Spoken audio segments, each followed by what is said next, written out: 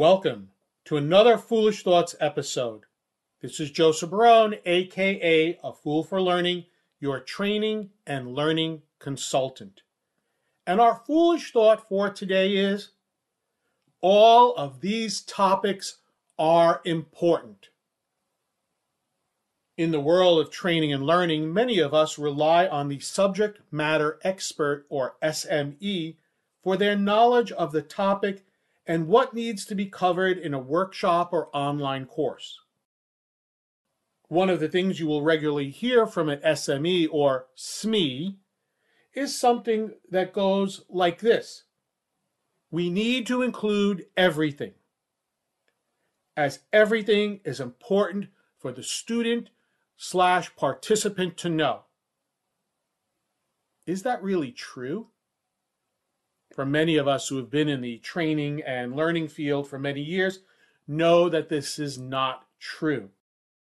It is great to know all of the information on a topic, but will it impact the action or job which needs to be done? So, the December 2023 issue of TD Magazine had an article entitled "Straight from the SME's Mouth." And it provides readers with 3 questions that you can pose to the SME or SME who insists that everything must be included. First, how frequently do employees use the skill or knowledge on the job? Every day? Once every few months? Once a year? Second, if this information is not included and the employee does the job incorrectly, what is the impact?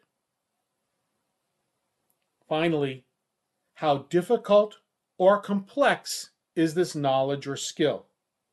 And this will allow you, the trainer, the learning specialist, to identify the level of detail you need to include and how to meet the learner's needs. So, if you are a training or learning professional, hopefully I have given you something to use when dealing with your subject matter expert. And if you are a subject matter expert or SME, I hope that I've given you something to think about the next time you say everything is important.